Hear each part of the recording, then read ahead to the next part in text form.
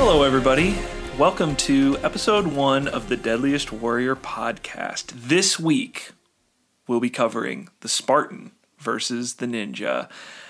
I am your host, Matt Davis, and joining me in our high-tech fight club in the rolling hills of the Steel City of Pittsburgh, Pennsylvania, are my colleagues, Craig Taylor and Lucas Earhart from Green Dice Games. Hey, Green Dice Productions, shout out. How are we doing today, guys? You guys feeling good? I'm good. The audio went off without a hitch, so I am raring to go. So this is, of course, episode 1. We're starting off, though, with the Spartan versus the Ninja. So Deadliest Warrior, for those of you who don't know, show that aired on Spike TV from 2009 to 2011. It is the best show ever made, objectively, right? And we're going to be spending the next hour talking about maybe why it's not the best show ever made. We're starting with Spartan vs. Ninja. Even though the first episode, when you look up the list of the series, is Apache vs. Gladiator, Spartan vs. Ninja is the pilot. When you watch it, you can tell it's filmed in a different location. It was filmed in 2007, and we just figured it's much more iconic to the series. It's the quintessential Deadliest Warrior episode. Yeah, Look at any Deadliest Warrior logo, anything, the game, anything, who's on the cover. It's the Spartan and the Ninja. Yeah, it really is the quintessential episode. So without further ado, why don't we get into it here? So Spartan vs. Ninja, we get the intro from the legendary actor David Wenham. You might know him as the dude from 300 or Faramir from Lord of the Rings. Fun fact about David Wenham is he went, for the entirety of this show's run, he went under a pseudonym for this show. The narrator was listed as Matthew Sky. I can't imagine why he wouldn't want to be attached to such a fine program. But he intros it by going, I'm going to try to do the David Wenham voice, all right? The Spartan, the battlefield butcher from ancient Greece, versus the Ninja, legendary master of death from Japan. The amount of times we've tried to imitate that voice throughout our childhood, I can't even begin to think about. I know. That narrating voice is like an inner monologue in my head. You know, we were like peak age for this show too when it came out. Yes. Like we were around like maybe middle schoolish age. Yes, we were in junior high and like early high school when this show came out. We were the peak audience for this show. Yeah. Yeah, as contrary to what Spike might have you believe as like the man channel, it was very much a channel for young boys. Yes, it was. It was Deadliest Warrior, Mancers, 1,000 Ways to Die. 1,000 Ways to Die. And then Spike also had a lot of like early UFC stuff too, which is why random UFC people appear in the Deadliest Warrior show. One thing that I find really interesting in researching for the podcast, I am truly fascinated with all of the different like actors and overlap with people that are actually in the cast. Like there's so many people where you look at them and you're like, oh, this is probably just an actor. Yeah, that's something I'm hoping to uncover as we dive more in. We'll be covering that today. Oh yes, that's for sure. Something we will just uncover about Deadliest Warrior is that it's sort of coming off as a like reality show, right? That's presenting like pseudoscience sort of. When really I'm pretty sure our thesis of this podcast is that Deadliest Warrior is a scripted work of fiction. And even though they get the occasional like legitimate expert in on something, the majority of air quotes experts are just stunt actors or TV models. So we'll be diving into that. For this episode, I'm going to be walking us through the plot, if you will. And we have Craig, who is our in-house ninja researcher.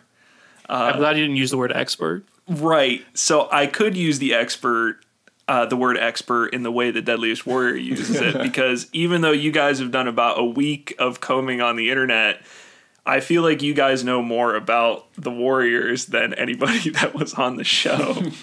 Yeah, fun fact, I got more qualified in 4 hours than some of the experts for the Spartans. Right.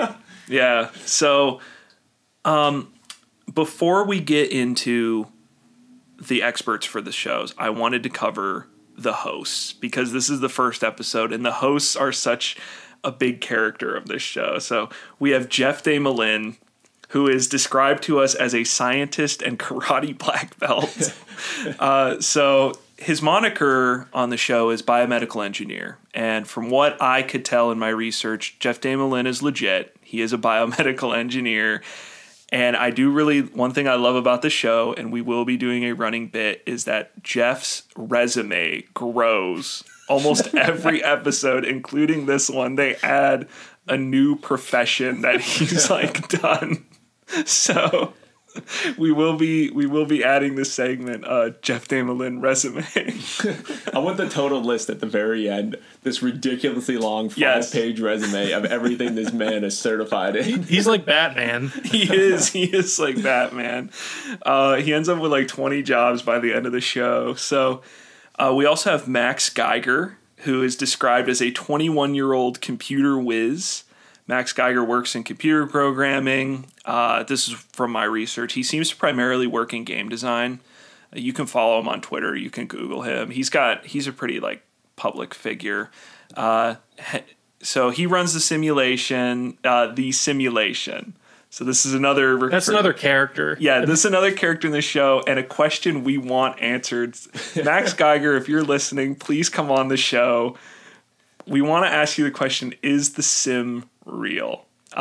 Is the simulation that the show is based on real? From what I can tell from Max Geiger's Reddit AMA, and also if you comb through the forums on the Slytherin website, the sim is real and it's real, but it's really just a modified version of a game that Slytherin Studios made called... What is Slytherin Studios here, just for anyone who doesn't know? Yeah, so Slytherin Studios, and they say it on the show, that they're the designers of the simulation that the show uses to determine who is deadliest, right? And Slytherin Studios is just they make video games. They're a programming company that designs a lot of computer games, a lot of historical battle games. Totally accurate battle simulator. Yeah, right. Type games. And you guys are going to crack up when you hear what the game they used for Deadliest Warrior is, because they modified it just a little bit. So it's called The History Channel Great Battles of Rome. That is, I don't know how you modify the code to get a Spetsnaz's Sega shotgun in History Channel Great Battles of Rome. Max Geiger, that's why we need you on here, bud. But we will be debating throughout the show whether the sim is actually real or not. Did they consult the developers and ask, how would we get Pol Pot in this game? Right, yeah. See, my biggest thing, every time they show the sim, what is it? It's a Microsoft Excel sheet and maybe some little bit of pictures and graphs in the background. You'll oftentimes see on this show superimposed green screen effects onto Max Geiger's computer monitor that are clearly effects that they put on his screen and not actually what's on his screen. So it's shrouded in much mystery. So it begs the question, is this a real thing that they're trying to keep secret? Or is the sim just the writer of the show sitting down and be like, I don't know, 123 kills sounds good for the Ninjato. Just writing that down. And the third host I want to cover is the beloved Dr. Armand Dorian, who is a real-life ER doctor. That is true. And the way I think he found his way onto this show is that he is an MMA doctor.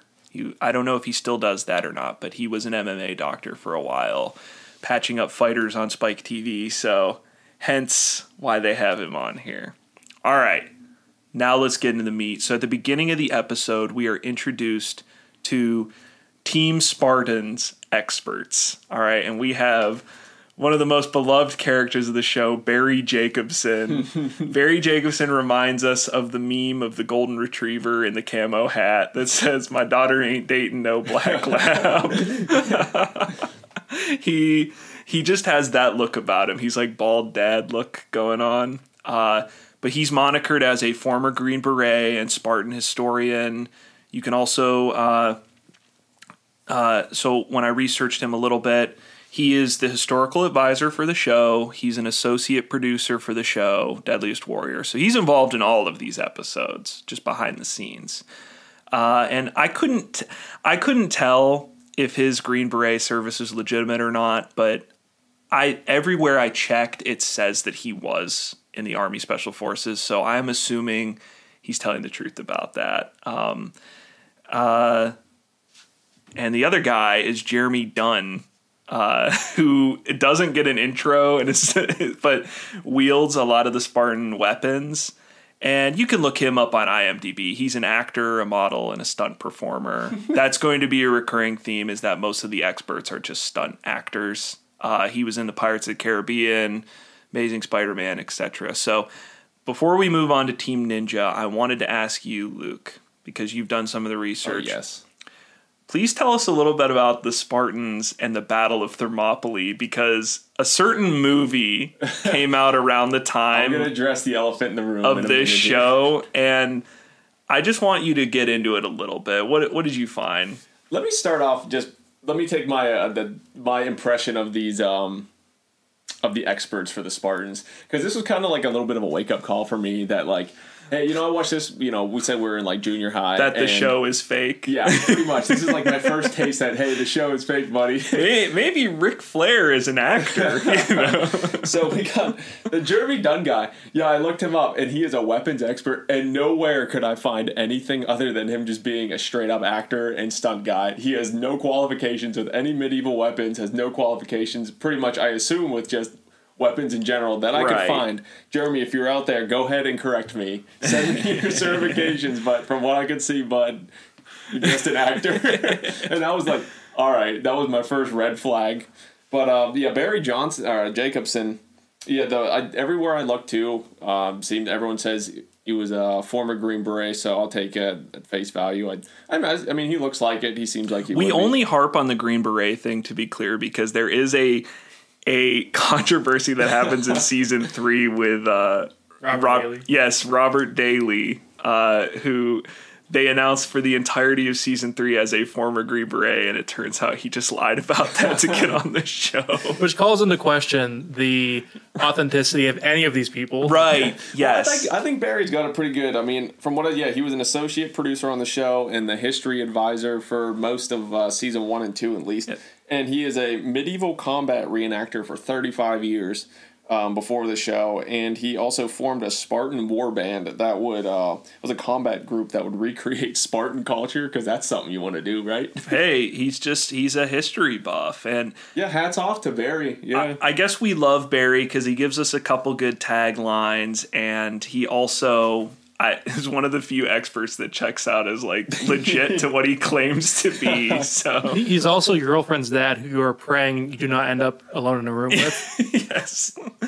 Barry looks like he could be pretty intimidating. So. Oh no, something's stomping into the room right now. It's the elephant in the room. Yeah, the movie 300. Ever since that movie has come out, it has taken this battle.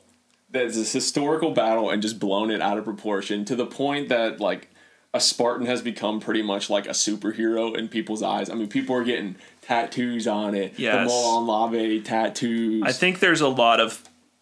We won't go into it because this isn't the 300 podcast. But I just wanted to touch on. There's a lot of like, I think with the timing of that movie coming out, with the United States having a war in the Middle East, like that. What like American culture has adopted like 300 and the Spartans as a sort of Rocky versus Ivan story. Yeah, they really think that like Leonidas, they're Leonidas, There's a lot of Joe Rogan aesthetic going on there. Yes. By the way, we love you, Joe. It gives a stigma where like anytime you tell someone like, I'm sure there's people out there that genuinely are really interested in Sparta's history and they like the Spartans, you're now lumped in with every douchebag wearing a tap-out t-shirt doing the Spartan race. Yeah, so the Battle of Thermopylae, Lucas, so according to all my sources, it was 300 Spartans versus approximately 3 billion Persian men-at-arms, and the Spartans won. Yeah, oh yeah, big time. Let me tell you, even on the show itself, it says that there's 500,000 Persians. Yeah. I got some real There's no way. numbers here. There was about 300,000, okay. Which is, it's still impressive. While with the 300 Spartans, there was about 7,000 other soldiers from various places. And even on the show, it says the Spartans racked up 200,000 kills when still respectable in real life. Go Spartans. The real number was around 20,000, which is about, and a bit less. I just wanted to bring this up because I'm going to bring up this with the ninjas, something similar to this with the ninja as well. But it's interesting that this is a 1v1 fight because historically Spartans fought in a phalanx. Isn't that right?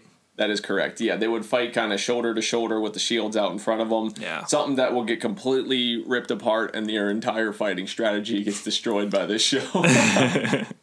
All right. So let's move on to Team Ninja here. We have, we busted out laughing when Lou Klein came on screen. So I have something to say about Lou Klein.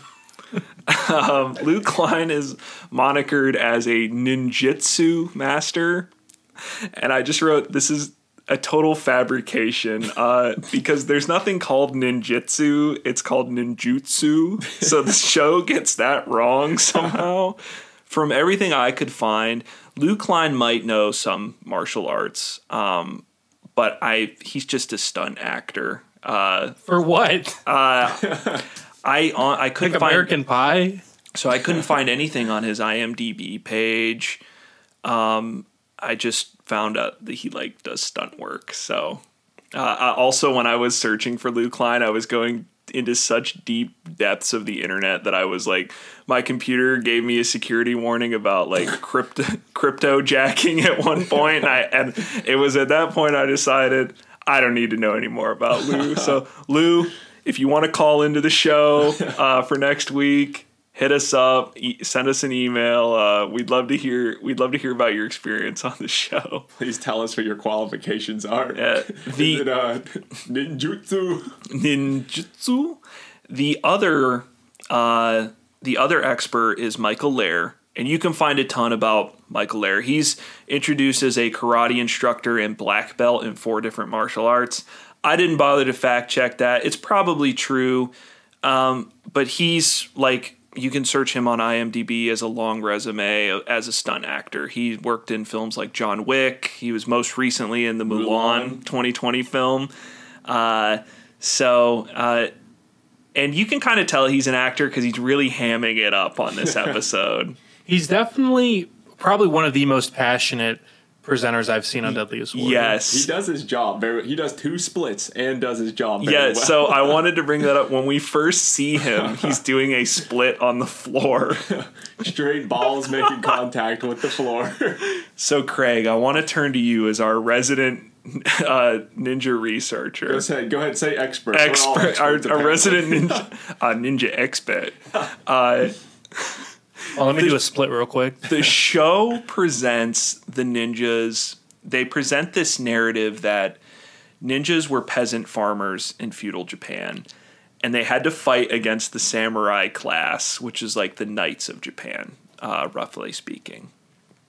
And in order to stand toe-to-toe with these armored and well-armed people, these farmers donned,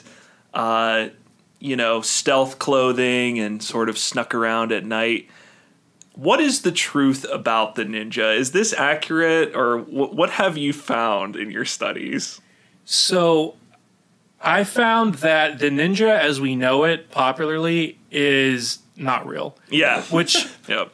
in looking back on the show, they speak of everything so factually. Yeah. And so to say ninjas weren't real isn't entirely accurate. So ninjas were, a lot of times they were lower class, so they weren't often written about. So that's why there's kind of shaky historical info on them. Sure. But they worked with the samurai a lot. They served daimyos as mercenaries and spies. Oh. So a lot of times they're more specialized samurai for, like, you know. Yeah, I kind of always thought like maybe a ninja is because samurai have a strict code of Bushido where sneaking around and assassinating people is not exactly within their code of honor. But maybe donning the disguise of a ninja would allow someone to do the necessities of warfare, you know, without bringing dishonor to themselves or... Yeah, I mean, the whole dishonor thing, too, brings up another good point. I saw one source that said there is no historical evidence that a ninja has ever killed anyone. Interesting. Which is, on a show called Deadliest Warrior, is pretty incredible. I mean, it kind of makes you wonder... It almost makes the later Vampire vs. Zombie episode feel like the most authentic episode, because at least they're like, okay, what would this These are fake, be like? Yeah. So it just made my mind scramble, realizing all the different ways that some of the stuff was a little inaccurate. So you brought up something off screen before we started recording, and you mentioned, I liked it so much I wanted to bring it up here, that you mentioned the warriors presented on Deadliest Warrior, even when they're real people, like real historical figures, are romanticized versions of those warriors. They're, you know, it's the mythical idea of what a ninja is, right? Yeah, and in reality, that's almost preferable, because if you're talking with your buddies who'd win in a fight, a ninja versus Spartan, you don't care that ninja was actually like a special spy samurai. You want like the classic version. Yeah, you're picturing like the Halloween costume. Yeah, Shredder from the Ninja Turtles fighting Leonidas, King Leonidas. Yeah, but obviously that clashes with a lot of this historical like stuff that they try to quote from, and especially in later seasons when they're pulling like, oh, he had Alzheimer's later in life, or just stupid stuff that is like hyper realistic and historical. Yes, like it clashes with the show big time. Yeah, so that's why I'm also looking forward to seeing in later researches if this continues, or maybe they truly do stick to more authentic stuff. I got a question for you, Craig. Sure. Did you find anything about the outfit that they portray the ninja in? Yeah, so we're talking about that quintessential all black like gi kind of with a black face mask that only has. I found something on it too, and I want to hear what you found. I want to see if it lines up with what I found out about that outfit. So that black suit and the modern idea of what a ninja is apparently started with like a James Bond film. Like that was where that image came from, and so like ninja I don't think wore all black primarily. Like they was like maybe a more modified version of that. And there's in the ninja handbook there's mention of like wearing all black to blend in with the shadow, but I don't think anyone actually walked around in that Spirit Halloween outfit. Spirit. What I found out about that outfit that like is your stereotypical Halloween costume, it was something called a kabuki theater outfit that background like theater helpers would wear in like feudal Japan and like old time Japan to move set pieces around, and they would wear the all black with their eyes cut out, and then occasionally if like the play called for it, they would jump out and like scare an actor to help the play along in that black outfit. And that's where this idea that these ninjas would wear these kabuki theater outfits, interesting, I guess came from. I have no idea. Someone could fact check me on that. That is just what I saw. That's very interesting. And the last thing I wanted to say about the ninja before we move into the weapons is that I'm sure we'll talk about it a lot, but I brought up the fact that the Spartan is primarily a phalanx warrior, and they throw him into a 1v1 battle here. The ninja, however real the ninja is, we know the idea of the ninja. To me, the ninja's whole quintessential, like the centerpiece of it is stealth, right? Sneaking around.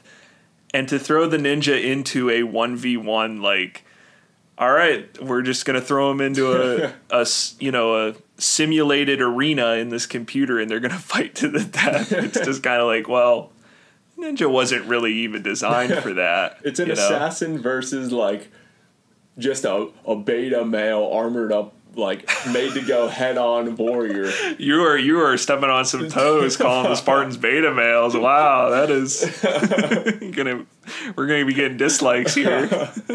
Yeah, I mean that's one of the biggest things we talk about with the mismatch here is that a ninja would never fight a Spartan in the middle of the field in Los Angeles. Like they would. Yes. That was a joke, of course, as Spartans are alphas. For the guy out there getting mad at Barry Jacobson, the original Chads. So the weapons. So I'm going to be bouncing a lot of this stuff off you guys, but I wanted to give one observation for those of you watching the show. When you watch the show, this is something it took me forever to realize until recently. They add in so many cheesy sound effects when people are testing the weapons. I'm not talking about the little reenactments with the people in the costumes. I'm talking about like when Lou Klein is throwing shurikens at a wooden target, you can hear like a little spinning through the air sound effect that someone edited into that. So always pay attention to that because those are so they entertain the hell out of me because they add all sort of sound effects like that. So our first weapons that we're given, it's at mid-range, and it's the spear versus the black eggs. So the spear, not much to say. They label it as a wood shaft with an iron tip. Insert your phallic jokes in the comments below. So they test the spear by jamming it into a dummy and seeing how the kinetic power registers. And then they jam it into a ballistics gel.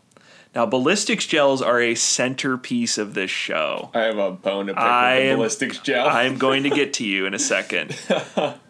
They are constantly testing things on pig carcasses and ballistic gels. Lucas, what do you think about what do you think about the validity of testing a ballistic gel against an edged weapon? Absolute bullshit. It's in the name. Say it with me. Ballistics gel. Yes. It's not poke it with a sword, slash it with a sword, poke it with a spear gel. It's meant for ammunition. It's meant for testing on guns against bullets. Yeah. Yes. It's completely invalid. It's not the same density as human tissue whenever you're using like a bladed or I would point this out. Weapon. You can watch on Deadliest Warrior and see it firsthand. People take their fingers and poke right through the ballistics gel at times. So I just poked right through my chest by accident. Is it the same? Is it mimicking the density of human skin? Yes, but that's for like kinetic projectiles like bullets. For a spear, like if you can I cannot poke my finger through my forearm. You know what I mean? Like, so the fact that you can do that obviously means ballistic gels are much softer. It's like making a bowl of Jell-O, hitting it with a spear, and saying, "Look at that damage." So no doubt the spear would do a lot of damage to you if you got stabbed with it. But yeah, the ballistics gel, a little questionable. What do you have anything to say about the spear, Luke? Not really. Just a couple facts about it. It's originally called a dory, and they had a spike on the backside too, which was for if the tip broke off, you can spin it around. I believe it's for balancing as well, too. Yeah, you could stick it in the ground. Here's a fun fact, because we're going to be covering the javelin soon. The Spartan warriors were not allowed to throw their spears. That was like a big no-no. You'd get punished for that. But Leonidas does it in slow motion. Yeah, and it's almost like that movie's complete made-up. I see. So no spear the spear's throwing. Pretty cut and dry, though. I mean, it's a big pointy stick. It's very effective. Yeah. They put it up against, we're covering the black egg. Yes. It's not a fair fight. So Craig, the ninja at mid-range is given the black egg, which is supposed to be filled with crushed glass or chili pepper. You can crush it in your hand and throw it in a guy's eye.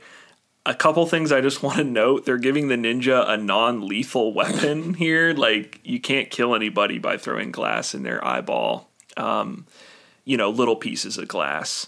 And And it's their whole thing, though, is that this is a weapon for fighting an armored opponent. Like, ninjas would use this against samurai. They would blind them so that they could get a critical strike on a non-armored part. I have a couple things to ask you, Craig, but do you have anything in general you want to say about the Black Egg? Well, I'll say this in general about all of the ninjas' weapons. Most of them, if you look them up on Wikipedia, all say how they were utilized by the samurai. Right. So, like, looking up the shuriken or, like, the kusarigama, all that stuff talks about lethality with samurai. Because, again, ninjas, to an extent, aren't real. So, right. I honestly couldn't find a lot on Black Eggs. I don't think it was made up because I think where a lot of it comes from is the Ninja Handbook. They talk about a lot of ways to be crafty. And I fully believe that there's probably a chapter on hollowing out eggs. Exactly. Because there was information on like incendiary devices, explosives that Ninja could craft in this handbook. So I imagine it's sourced from that. Yeah. Is that thing you download off the internet and the FBI comes after you? Black Egg.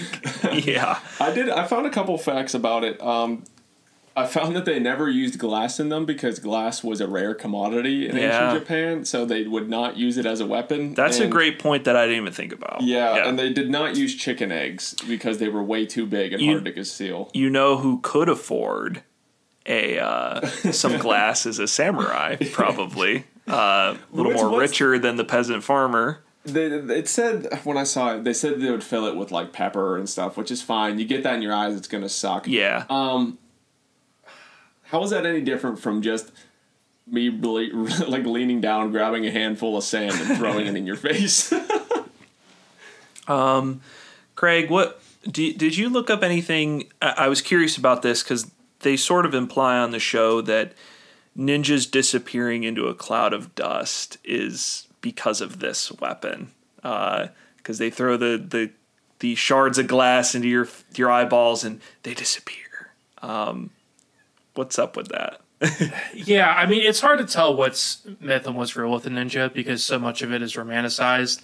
I would imagine that this was a stealth tactic, considering ninjas historically never killed anybody. Mm-hmm. This is probably used in spying, and ninjutsu being this ninja arts in general. I don't think anyone really thought that they had special powers. Yeah. But I think that they maybe were confused and things like that. So I have a feeling that they didn't literally think they were disappearing. They do acknowledge in the aftermath of this episode that ninjas also had smoke bombs at their disposal. Which seem way more practical. Right. I just don't know. Maybe this is like the poor man's smoke bomb, maybe. They present it as like an offensive weapon. Yeah. But I feel like that would be like a getaway weapon, wouldn't it? Like, so let's get into this. They give the edge. So for those of you who don't know, go watch the show. But for those of you who don't know, when they test a weapon against another weapon, right? One warrior against another's, they give an edge. Now that doesn't always translate it to getting more kills in the sim, which is why I kind of think the sim might be real. It's just like a rudimentary like game, like a computer game. Instead of someone just making it up. But they give the edge to the spear in this case because the spear kills and the Black Egg doesn't. Do we agree? I'm going to go with Craig first. Do you agree with the spear getting the edge over the Black Egg? I'm going to interject because I wrote down the stats from the simulation. Just for reference, the spear got 210 kills and the Black Egg got 0. Right. Yes. We will go over those stats at the very end, too. But do you agree with the edge, Craig? It's a fucking egg. I mean, obviously, it's a little hyperbolic, but yeah. I mean, the spear is such an important weapon to the Spartan. I mean, was this was medium range? It wasn't like special weapons? This is mid range. The special weapon is the shield. The Kasarigama. Yeah, the shield versus the Kasarigama, yes. Yeah, and I think Kasarigama is a way better mid-range weapon Yes. to test. The Black Egg is the definition of special. Yeah. So just terrible match. I mean, that would have been at least an exciting matchup because based off of the kills, which we'll go over the end. I mean, the spear and Kasarigama. They come pretty close. Yeah, they're pretty close. Like it would have been a much better matchup, I think. Yeah. I feel like I don't need to ask Luke. You're gonna give the edge to the spear, right? Let me just put it this way. A guy comes up to me and says, I can stab you with a spear or throw an egg at your face. Right. Throw some chili, some Frank's Red Hot in your eyeballs. One I can recover from in about, 10 minutes. Yeah. One I don't recover from. Yeah. I would, obviously, I agree with the edge going to the spear, but for what it's worth. But I question why the Black Egg isn't used in combination with another weapon. Like, it's not used tangentially with another weapon, considering it gets no kills. I think it's even demonstrated with a sai. Like, he has a sai when he throws it. Yes, he does. So I'm curious if behind the scenes, because in the aftermath for this episode, Barry Jacobson says they test a lot of different ninja weapons in the pilot that don't make the final cut. And so I am curious if the Black Egg was used in conjunction with like a different weapon, because I feel like it should be. I feel like it's not fair to put the Black Egg on its own because it's not surprising that it gets no kills. It's not a lethal weapon, so it should. I feel like it should be, the Ninjato combined with the Black Egg, right? Because the Spartan is getting his sword with a shield, so. I don't know. Just an interesting thought. Are you guys ready to move on to the next set of weapons? Or yeah, I think so. I think we've pretty much beat that horse to death. Yeah, pretty one-sided. So when we move on to the close-range weapons, we get the Spartan short sword, otherwise known as a Xiphos, versus, I'm going to pronounce it Ninjato. That's how they say it on the show, and then they go Ninjato. Not Luke Klein. Yes, so we'll get to that. Ninjato notes it's made out of tempered carbon steel. So probably the most memorable thing about the Ninjato is that Luke Klein introduces it and goes, "It's a variation of the actual samurai katana called a ninjutsu." The Ninjato. So I, for the purposes of this podcast, am going to be saying Ninjato because I could just as easily see Luke Klein like faking that like accent on there, being like, the stunt actor being like, "This is the ninjutsu." Yeah, see, I have a perfect interjection here because it doesn't matter, and because of what I could find based off my research, it's not a real sword and it doesn't exist. Okay. From what I found, it seems to just be a short katana. Yeah, the Ninjato was created essentially by Hollywood, and it's just a shorter, flatter katana. But back whenever the ninja would have existed, from everything I could find, they would have just used a katana. Okay. Craig, what did you find about the Ninjato? Because I could definitely see a real Ninjato existing. I didn't research it at all. But they predicate on the show that maybe the purpose of a Ninjato is that it's in a full-length samurai sheath, right? A full-length katana sheath, but it's a shorter sword, so you can deceive an opponent into drawing quicker than them, because your blade will come out quicker. Did you find anything on the Ninjato? Matt, I love the enthusiasm, but let me read you this off of Wikipedia. Historically, there is no physical evidence for the existence of this katana-like short sword legendarily used by ninja before the 20th century. I'm glad that was conclusive because I was like, maybe it does. Like, I second-guessed my own research. I was like, maybe it does exist. I'm glad both of you came to the same. So I'm finding more and more credence that the whole ninja ethos just comes from like James Bond in Hollywood, just early Hollywood movies, than it does from ancient Japan. But there's a qualified expert in a sword that doesn't exist. Yes. So another interesting note is that Lou Klein claims it will cut through bronze armor because it's steel, yet they never test that. Maybe they tested it off camera and it dents the armor and they just didn't want to show that. How funny would it be? He does it like the sword busts in half or something. So I don't know. Interesting. If anyone's got a bronze cuirass around, try hitting your katana off it and see what happens. No, go to the fairy mythical realm and get a ninjutsu and then hit it. Now, I have to stop the podcast completely, gentlemen, to say we have our first Jeff Damelin career alert. When he's examining the pig carcass, David Wenham informs us that Jeff Damelin was also a former paramedic.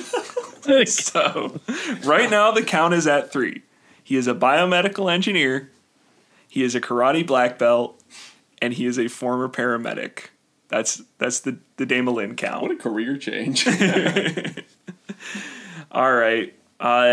We can move on to the short sword then. So the Xiphos, I do believe, did exist. That is correct. Right? It is a real sword. It was actually, there was 2 common swords, and they didn't even cover the more common sword, which was the kopis. Yes. Fun Xiphos, fact, the kopis, Greek word for cut, I believe. The kopis is covered in a later episode. Yeah. It is Alexander the Great's sword in season 2. But the difference between the two, the Xiphos was used more for the stabby, and the kopis was the slashy. Yes. And nothing real notable about it. It's a little tiny short sword. A lot of Greek people used swords that were like 2 feet long. The only thing special about it, it's 12 inches. And on the show, okay, I love this. On the show, at the bottom in the facts, it says made with forged steel. Let me be clear that when was forged steel made? Like the 1800s? I don't think the Spartan soldiers... the only thing I could find is that there was like one random obscure website that said that Spartans had an obscure, like, kind of ghetto-made steel that they attempted to make themselves. Interesting. But I highly doubt it. It's just like probably a bronze weapon, right? It's a bronze and iron sword. Yeah. It is not steel, but the one they use on the episode is probably forged steel. The remake, like a lot of the Spartan weapons, the remakes they use on the show are complete bullshit. Yeah. The sword ends up getting bent on the steel spine. And Barry Jacobson credits that to like bronze bending against the steel. That's steel on steel. Yeah. They test both swords against a pig carcass because they can't decide which one's more lethal. Even though one is like considerably longer than the other. And it's not fair because a ninjato, which isn't a real sword, so let's say a katana. Katana is a 2-handed weapon.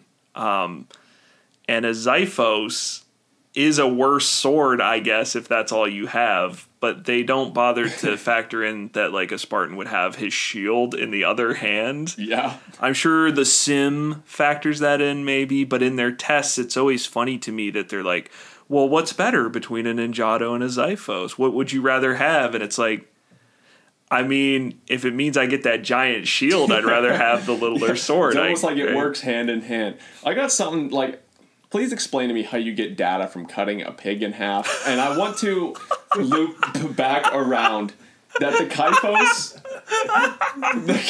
the Kaipos was their slashing sword. So why is he slashing at it with a Xiphos instead of the kopis? Instead of the kopis. Why is he slashing at it? An already cut in half pig. So what happens in the show is they both tested on a ballistics gel.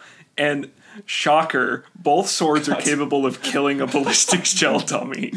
The doctor comes over, Dr. Armand, who collects the easiest paycheck of his life from this show.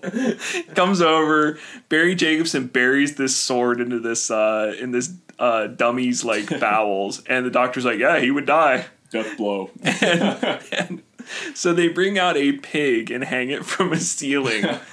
The ninjato cuts it in half, and the Xiphos Barry Jacobson is left to swing at like the hind end of the pig because they didn't have another pig on set. It's like I'm 6 assuming feet off the ground too. And he's not able to cut it in half because it's not a cutting sword; it's a thrusting sword. And because of the pig carcass test, they give the edge to the Ninjato. Craig, do you agree? Do you have anything more to say about the short sword and the Ninjato? Do you agree with the edge given? I guess so. I mean, their justification is just that, well, the Ninjato's faster. Yeah. And that's pretty much all they say. I really feel like they threw up their hands. I mean, we also theorize that they're like, okay, we need it to be 2-2-2. Yes. Or else it's going to be too obvious. That's a big theme of the show. Yes. The Ninjato is steel, isn't it? Yes, it is. So at the end of the day, it's just a steel sword versus what, like an iron or bronze sword? Yeah. I mean, the steel sword's better. Yeah, I agree with the Ninjato getting the edge as it's presented. In conjunction with the shield, it might be a little different, but like sword on sword, Ninjato, even though it's a fake sword, is the better sword.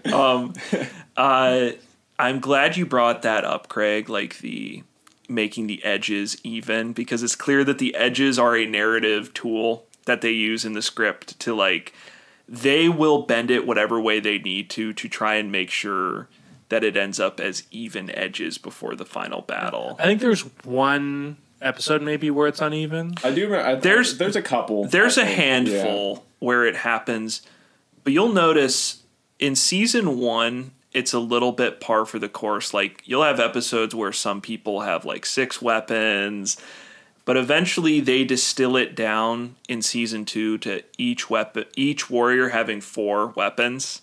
And that allows them to do 4 tests and do 2 on one side and 2 on the other. And this episode is not an exception. They do go 2 and 2 on this one. All right. With nothing more, we can move on to long range if you guys want. We got the javelin versus the blowgun and the shuriken combo. Craig, I want you to talk about the blowgun first. Yeah, I mean, I'm sure it exists. Is this real? From my understanding, yeah. I mean, so the blowgun existed, again, not used in the sense that they present it because it would be used probably to knock people out or something like that, or just as a kind of a non-lethal alternative. So yeah, they present it as like a surprise attack, but then also say it's a poison dart. And I wonder, like, how logistically that would work. You'd put like snake venom on the tip of your dart and then shoot at the Spartan. By the way, they do insert that sound effect when they're blowing the blowgun. I do love, I think if I'm not mistaken, in the reenactment, like the ninja's getting chased and he turns around, lines up a shot, and it like bounces right off the Spartan. Or he bounces, he pulls the shield up and it just dings off the shield. And just like, fuck, that didn't work. Like he has a giant 3-foot shield in front of him. Yeah. But the shuriken, though, I found some interesting stuff with that. Yeah, so, love to hear it. Yeah, a lot of this stuff, this is sort of why theoretically it could be an interesting matchup. A lot of the ninja weapons are designed to get around armor. Okay. So the shuriken really weren't used so much to throw. A lot of times they would be used as like caltrops for people to trip over. And especially they would sometimes put them in animal poop. And it would cause an infection, which was incurable back then. Interesting. So, see, that makes a lot more sense. Yeah. Because I love when they introduce the shuriken. He comes out and he says, yes, this is the most lethal weapon ever made. Yeah, it's really versatile. I mean, don't get me wrong. Yeah. So He throws it at the dummy and it bounces off.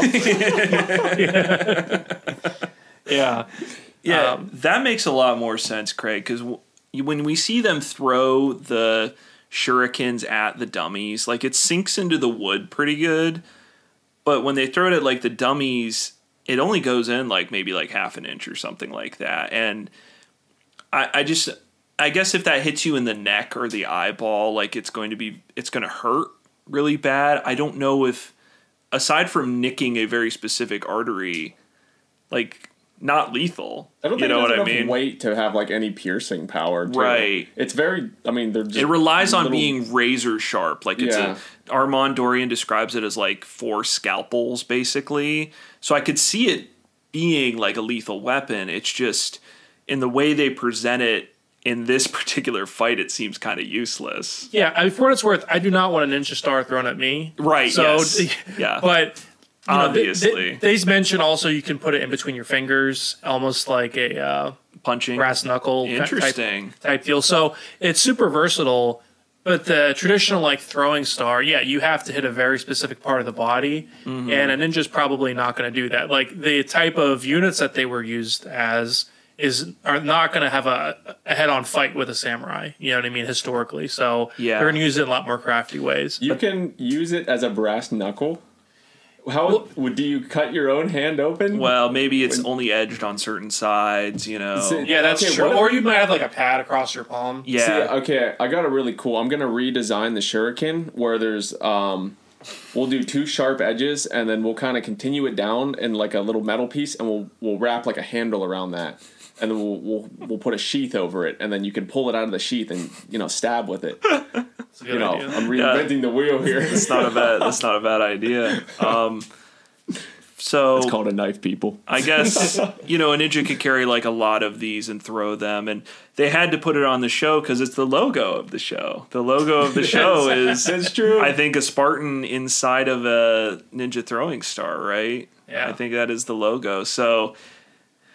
Probably a shout out to their pilot heroes, but yeah, in this episode, I just don't know how much use it is against the Spartan, and it does get 0 kills in the sim. So now I'll cover that. The javelin, it's not as though the Spartan is really bringing a beauty queen here himself. Or the Spartan wouldn't bring it at all because you have some important points about the javelin. Go for it, Luke. Tell us all the Spartan about it. warriors would not carry a javelin. They carried their dory spear and shield. It was the non-Spartan citizens, the lesser warriors, that carried the slings and the javelins. So they were like the ranged units? Yes. Kind of? Okay. Well, did they have like specific cast names or whatever? It's like the Helos and the... Yeah, I wrote it down. Hang on. Right. So that's... the hoplites and the... Yeah. Because a hoplite's a spearman. Yeah, the hoplite is like the regular Spartan warriors that would carry... That's what you think of. That's the 300 guys. Okay. And then...